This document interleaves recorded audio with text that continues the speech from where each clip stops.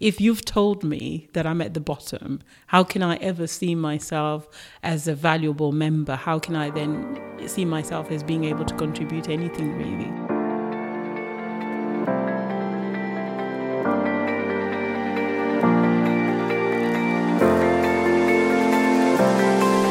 So hello and welcome to the Still We Rise podcast. Today we're joined by Last Mafuba, who's the Executive Director of Inini Initiative, and Karen Lamini, who's a psychologist and a therapist. So welcome to the show. Thank you, Nathan. Last, let's start with you. Why did you set up the Inini Initiative? What was your goal and purpose for it? Inini is actually a reaction from the challenges that I faced whilst going through the asylum process, and when I was trying to integrate into my community. I had a mental breakdown when I was on the asylum process. Okay. And when I received my status, I volunteered with Coventry Refugee and Migrant Center, and I witnessed fellow asylum seekers, and refugees going through the same experiences I went through. And I thought we needed something like Inini to help mitigate against those challenges. Okay, and you're obviously a Black African woman arriving in a new country. So when you were going through the asylum process, did you find that you could get help or get some form of assistance for some of the trauma that you were suffering? It actually was very difficult to get help. When I was on the asylum process, my caseworker picked the fact that I was going through mental health issues, that I had some issues, and he referred me to a therapist, Okay. whom I saw only once. And the reason I didn't go back for the second session because I couldn't relate with the therapist. Okay.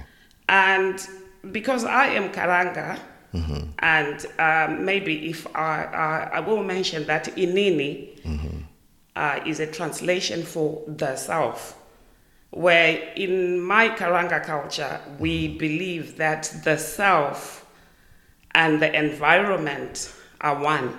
Okay. If the South and the environment are not together, then mental health issues kick in. So I set up Inini so that we try and balance the environment and the South in the UK for people to feel better about their mental health and to integrate better. Okay, and in your experience of the whole asylum process, do you think it's possible for somebody to go through the whole process and all its obstacles and hurdles without experiencing a mental health episode of some sort? I think I still have to see somebody who goes through that process and come out with no mental health issues. It's practically impossible. Is it, well, what issues are triggers for? Is it the limbo that people experience because the Home Office takes a while to make decisions? Or is it just the fact that they've experienced trauma in their home country and then arrive here and they're faced with a lot of hostility? I think it's all of the things you mentioned. For somebody to leave their countries and move to the UK, they obviously go through some trauma. And when they get here, it's not automatic. You know, when you are leaving your country to come to the UK, we often hear that it's said in the media and everywhere that there are no human rights in Africa. And we all want to come to the UK because there are human rights in the UK. Yeah. Yeah, we think the UK respects human rights. So you run to the UK and you go through a lot of stuff to get to the UK. But when you arrive in the UK, you realize it's not automatic. You don't just get your status. You have to go through a whole lot of other things that gives you more trauma. So it just adds to what is there already. Right, okay. Yeah. And Karen, as a psychologist and a therapist, the people who come to Nini to try and get some form of assistance, what are they presenting with? Generally, most people will, at any point in their life, experience some form of stress. And the level and the magnitude of the stress is made worse by losing that sense of security that comes from a sense of belonging. When we are somewhere where we feel we belong and we've got a good support network, and, you know, sometimes it makes it easier to cope with the pressures that are presented in life. But if we think about that whole journey of actually having to make that decision of leaving the place that you call home and then migrating or moving to somewhere where you're hopeful to get help and support, only to get there and have a kind of experience, because for most of the people that we work with at Inini, most of them, their experience has been that the process and the journey has been about engaging with systems that are quite hostile, that are not at all welcoming. So even that in itself is such a shock, isn't it?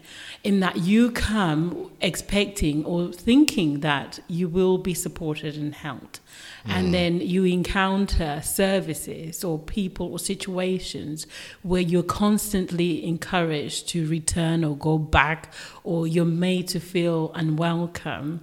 And then you end up losing yourself. You've got like your sense of self, identity, and just, you know, because most of them, they can't go back anymore. They can't, you know, there's all of that kind of thing. Yeah. They're not with their family. They've, you know, they don't have even just basic things like accommodation. Like we all kind of, you know, think about Maslow's hierarchy of needs, where you have that basic need for shelter and food. You can't even have that. So as you can imagine, all of the issues that come with that are always present. And there is no kind of situation where you can say the end is nigh, you know, like tomorrow things will get better. And with the systems the way they are, they're designed in a way that they can't even have a guarantee that even the processing of their situation will be done by 2 months or whatever it is. It's whenever. Right. So just, yeah. That sounds like there's a whole load of insurmountable obstacles. So what kind of therapy are you then offering to people who have this diversity of experience and all of this trauma? That's a very good question, Nathan, and thank you for that. How we work at Inini is that we provide therapeutic services in different ways.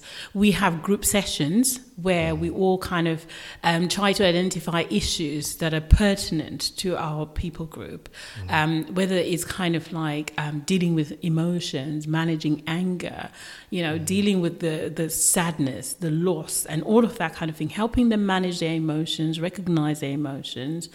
And, you know, because a lot of it is about kind of existing in a state of helplessness sometimes.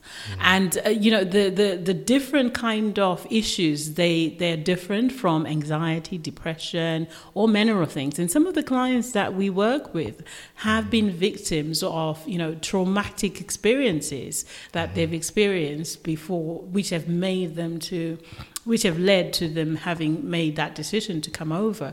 And some of the trauma is actually part of the process of coming to, you know, to the UK or any other country in that. We also provide one-to-one support as well, like, you know, individual counselling sessions. We do assessments. We see what is needed, when is needed. And we also try and provide training as well in terms of helping them understand the systems here and there and all of that. And there's so many things as well. We've had to adapt the service as we, you know, as INEA has evolved, because when it all started, we had an idea of what it might look like. Okay. And then, you know. Right, okay. And there's obviously the challenge of integrating into this society. So if you're living on the margins of society lost, and you've come here, you are seeking protection, and that protection doesn't seem to be there. How do you work to try and get people to integrate into this new society that they've come to? It sometimes is very difficult, especially for asylum seekers and those with no recourse to public funds. Mm-hmm. It may be easier for refugees or those with status because then they can access social housing, though in most cases they get the worst ones, dilapidated houses with mold and stuff.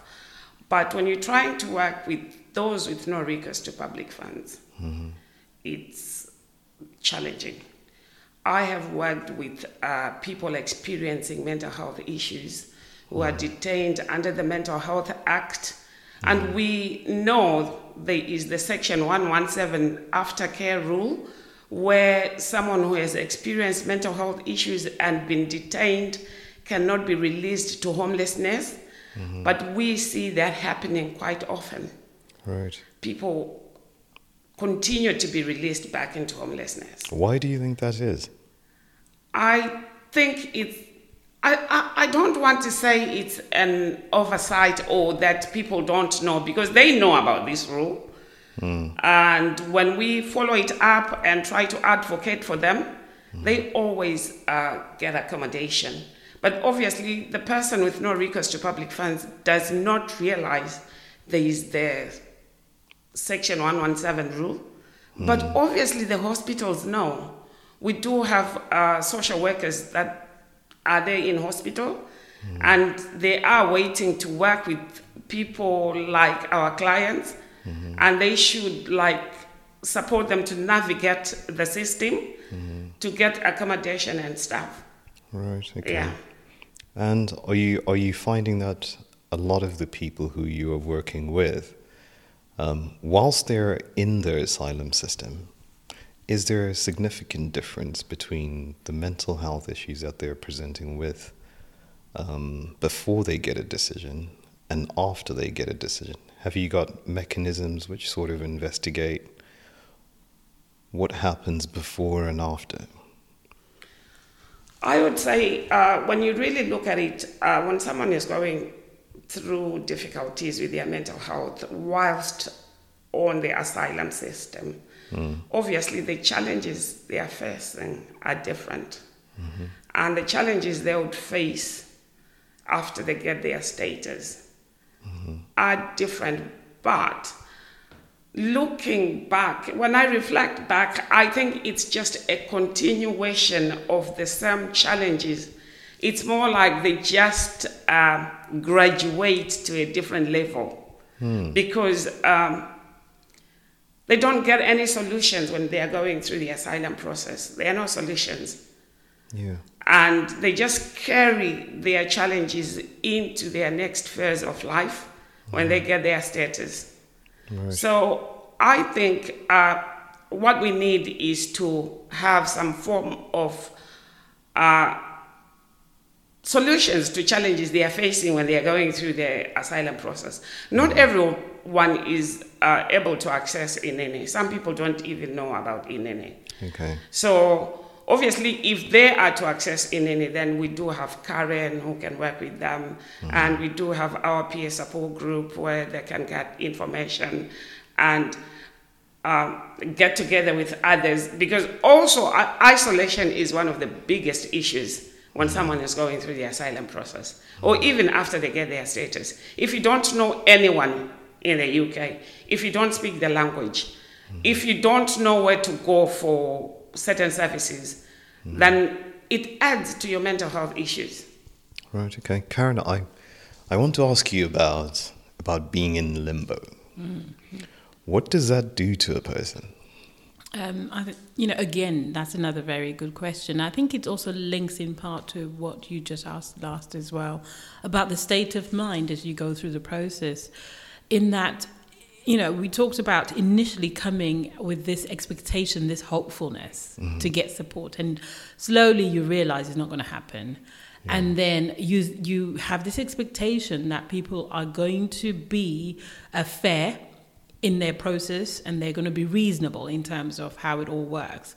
And then you have to actually come to terms with the fact that you have no power, you have no authority in terms of what's happening to you. It's almost like someone else has the power to make decisions for you and about your life. And you have to almost kind of come to terms with that and make some kind of peace, because if you don't, it will make it difficult for you to move forward to the next day.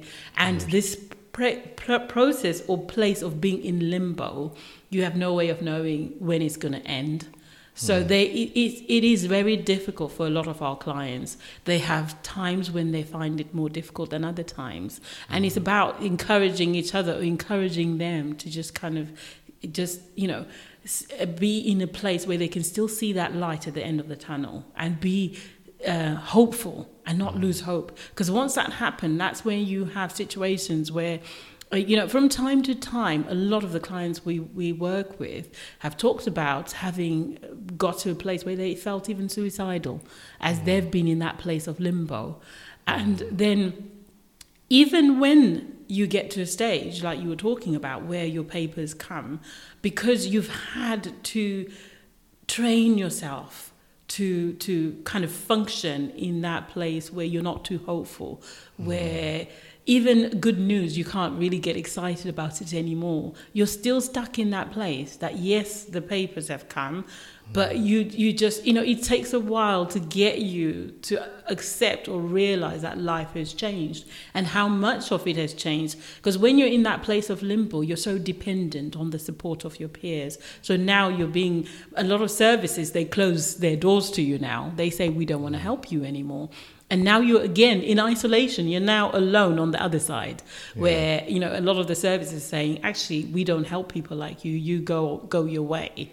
So one of the things that we found at Inini, that even after the papers come, we still need to provide some kind of support and connection that most of our clients have come to regard as family, or Right. Okay. Can I just add something to what Karen has said? I just want people to note that we at Inini work with people who have been in limbo for 16 years, for 20 years. So it's not easy for someone to be in limbo for 20 years and then get their status and just like that, switch to something different. It takes a lot of time for people to get back to where they are meant to be. I know there is a report which said it takes 7 years for somebody who moves from another country to settle in this country to get back to the level where they were in their home country. 7 years. So can you imagine what happens to somebody who's been in limbo for 20 years? How much time do they need to get back to the level they were before they left their countries? The impact is very serious, isn't it? It is serious. On their life chances, effectively, and their careers. So, Karen, it's interesting that you talk about limbo in that particular way. So, I want to ask you about. So, the system gives people what amounts to about £5.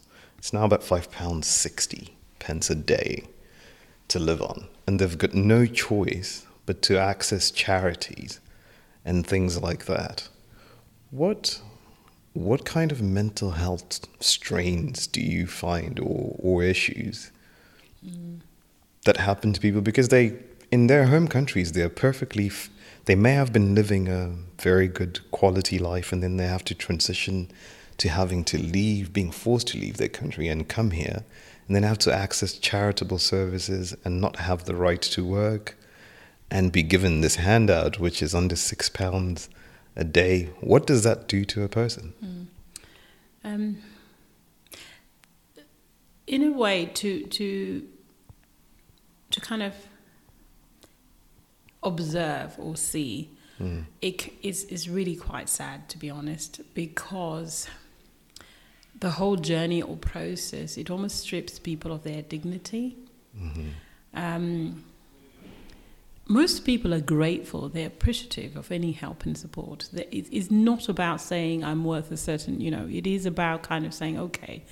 And like you say, if you were, I don't know, a doctor or someone like that, and you've got your skills and you're hardworking, because most people, they talk about how they would just like to be given opportunities to actually make a difference, to contribute, to do all. But then you're told, no, this is what you need to do, and this has to be enough for you.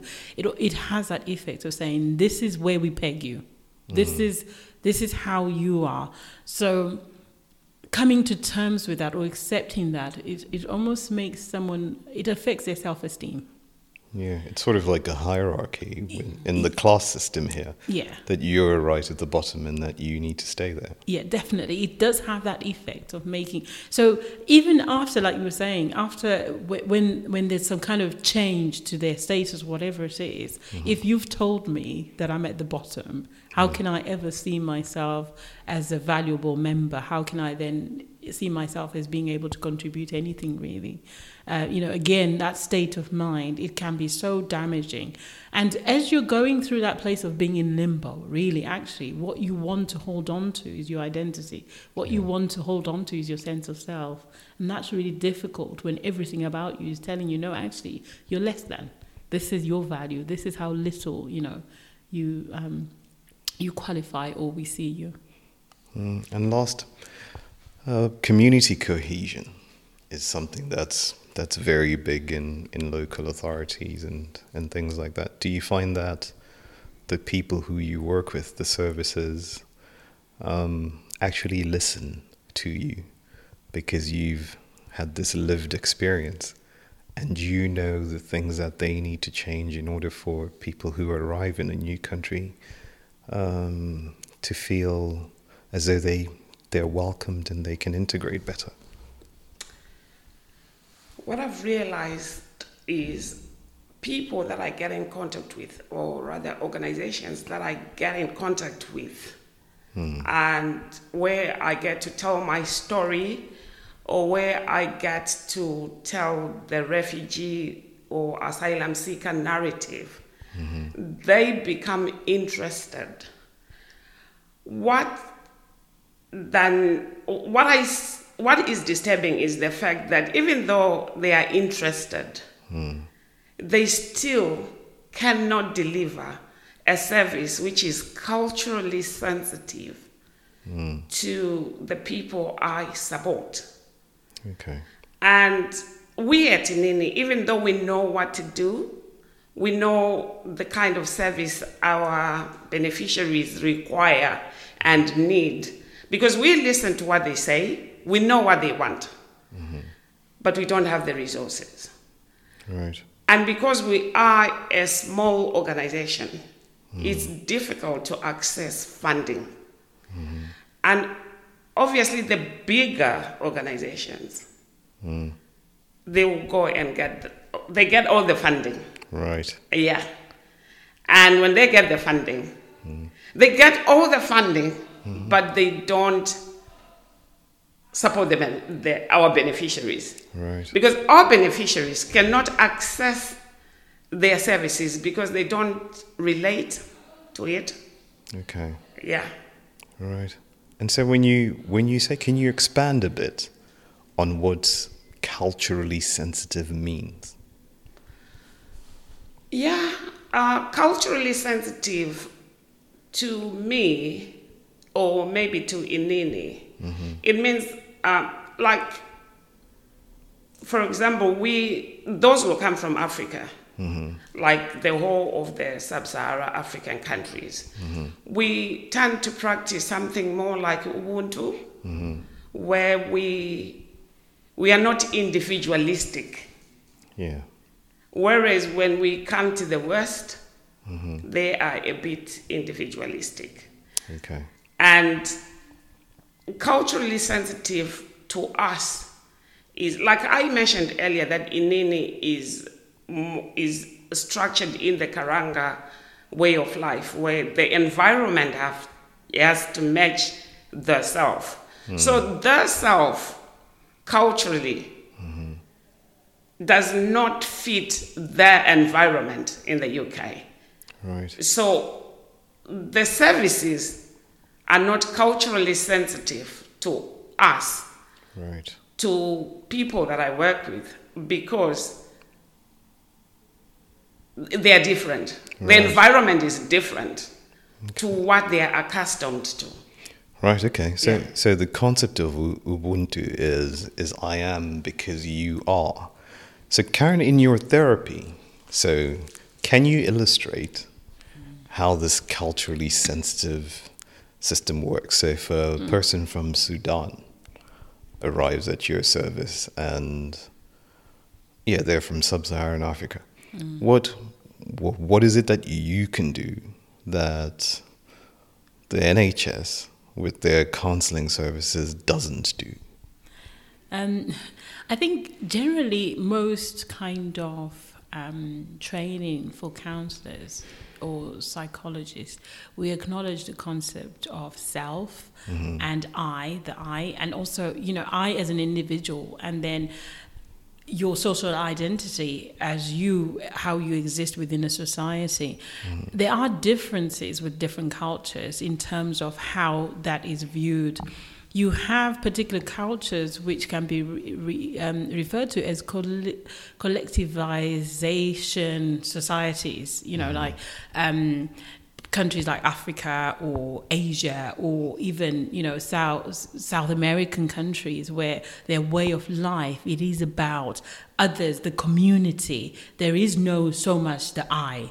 It is we. You can't even use a phrase like this is my house, it's our house, it's a we, it's a community feel to it. So a sense of belonging is very important to people who come, and so if they're made to feel like the other, the outsider, their needs are not kind of seen or identified, then they will kind of feel a sense of loss. They will have issues about identity, because their identity is built within society, is built within their role within society, if that makes sense. Right. They see themselves as the sister, the brother, the daughter, the aunt, and all of that. That's a very important part of who they are. It's not just the I as an individual, if that makes sense. Okay, it's very, very interesting. So, do you think that people can get an adequate service in the mainstream service, given those kind of backgrounds, where they come from places where there's more sense of community than the individual? I think it is possible. But I think the awareness is very important in that, first of all, the service providers need to actually be aware of the needs of the people they're working to support, and then adapt their services to make their services accessible. When I say accessible, I just don't mean open doors, but make sure that the people who are coming to use their service, they feel they can. Because sometimes even certain things like body language or gestures can be interpreted in different ways from, in the different cultures. I always sometimes joke and talk about how, for example, I'm from Zimbabwe myself, so I'm from Africa, and we have this thing where when you're talking to your elders, you can't look at your elder in the eye. Right. But in some kind of Western society, if you don't look at someone in the eye, then you're seen as being, deception, lying. So, already there, that's an example of how different cultures can interpret body language in different ways. Right. So if you insist for someone from my background, why aren't you looking at me in the eye? They'll find it really difficult, because that can be seen as being disrespectful. It's not something that you can just, it's unnatural in a way, if that makes sense. Can I respond to that with a case study? Yes, please do. One of the people I support said to me, when I was asking her why she disengaged from services, she was going to a mainstream organization for counseling because her Section 4 had run out and she was homeless. Right. Obviously, the therapist, in trying to understand her issues. She asked what was going on. And my client explained that, oh, I'm homeless because my Section 4 is run out. The therapist asked, where did you come from? She explained. What brought you to the UK in the first place? She explained. And the therapist then went on to say, oh, why don't you just go back home? Really? So that's killing it. That's killing it. Someone has run away from torture, from whatever, and you're asking them why they don't go back. And So- is this something that is commonplace?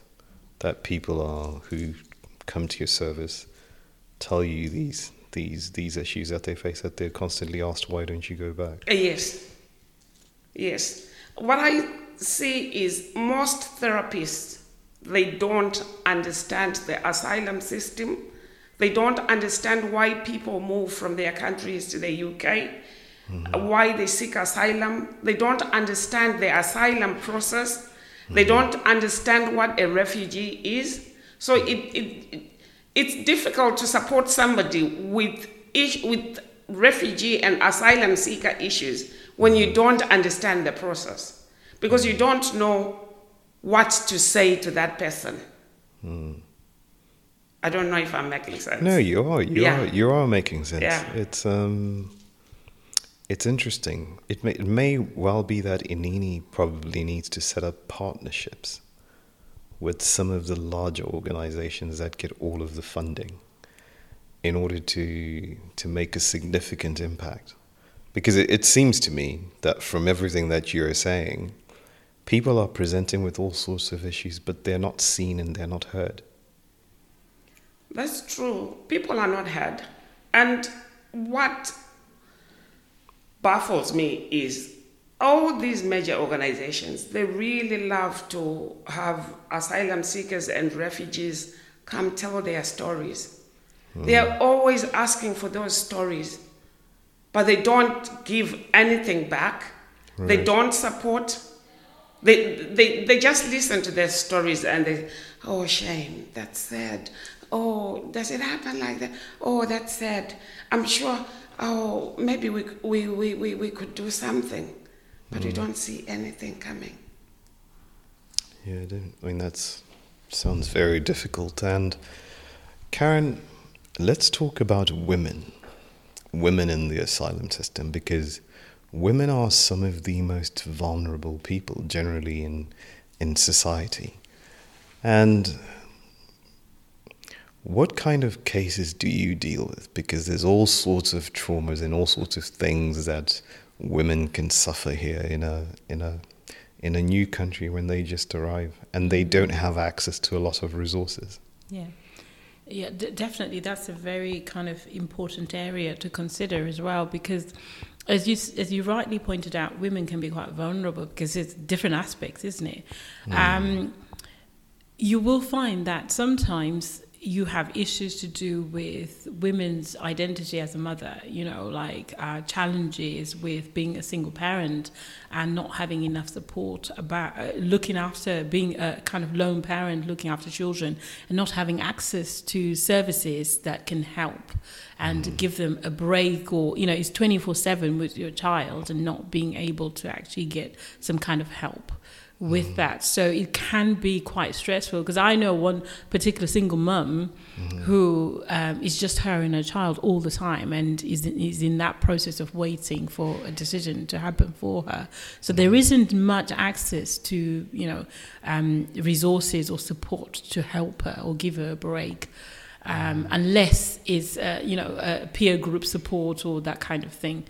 And then you also have situations where you have domestic abuse or violence in that way, where, again, because of going through the lack of recourse to public funds or resources, if a woman who's going through the asylum process is a victim of domestic abuse, sometimes they don't even know that they can access help, or they don't know what services is available to them, because they're told they can't access various things. So they will suffer in that situation, or they'll stick with it, waiting and hoping that one day they will get a status, and then they'll be able to access help. So, you have a lot of situations where I've had clients that I've worked with where the woman is saying that I'm experiencing domestic abuse, but when I've gone to services, they said, we can't help you because of your status. And then that woman then makes a decision to stay in that situation, which it can be quite volatile. So those are just, some of the challenges actually that women do face through this journey. And then again, even with the housing situation, we had a client that we were supporting as well, who was in an accommodation where she was being bullied, and again, because she was vulnerable, it affected her mental health, and then there's so many different variations of challenges that are faced by women through the process. Right, but do you find that by people attending your service that they, in the end, become more confident to be able to speak up for themselves? Have you got programs like that try and look at people's confidence? Because if they're not confident, they're not going to go to a hospital, even if they're allowed to, because they have this perception that they're not. Definitely. That's, yes. We've had some of our clients, really, it's been such a privilege, really, to observe how their level of confidence has improved with interaction with our group sessions, where we encourage people to come together and share experience, share ideas, and just encouraging each other. Because sometimes you'll see members of the group, they're quiet initially, and then they start to talk as well. Yeah. And, that process, or even with some one-to-one sessions as well, you can actually see that sometimes people just want the opportunity to offload and to be heard, to just be in front of someone who wants to listen to them and be sincere about it. That just makes such a positive makes impact. such a difference. Yeah, it does. Right. And finally, just before we finish, what does the future hold for Enini? What are your aims and your ambitions and aspirations for this community organization? Wow. What we want to see happening is for ethnic communities to have equal opportunities. We want them to be able to get into employment. We want them to be able to get into education. We want them to be at par. We want them to be equal to mainstream communities. There is a report that was ordered by Theresa May in 2017, which said that BME communities are twice as poor as the mainstream communities. And it's just not right. Yeah. It's just not right. There are people who are well educated within these communities, but they can't access any jobs. And you think that this is largely driven by a lack of equal access? I do. If we really look at the effects of COVID now, you will find that most Black people worked 0 contract hours. So obviously what happened is these people were not furloughed. They just lost their jobs when the lockdown started. And that tells you that these people, obviously, that there is more poverty now than ever before. Obviously, COVID affected everyone. All classes, all people were affected by COVID. But look at it like we are on a ladder.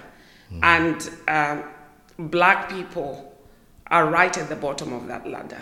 So if you are kicked downwards, where do you go?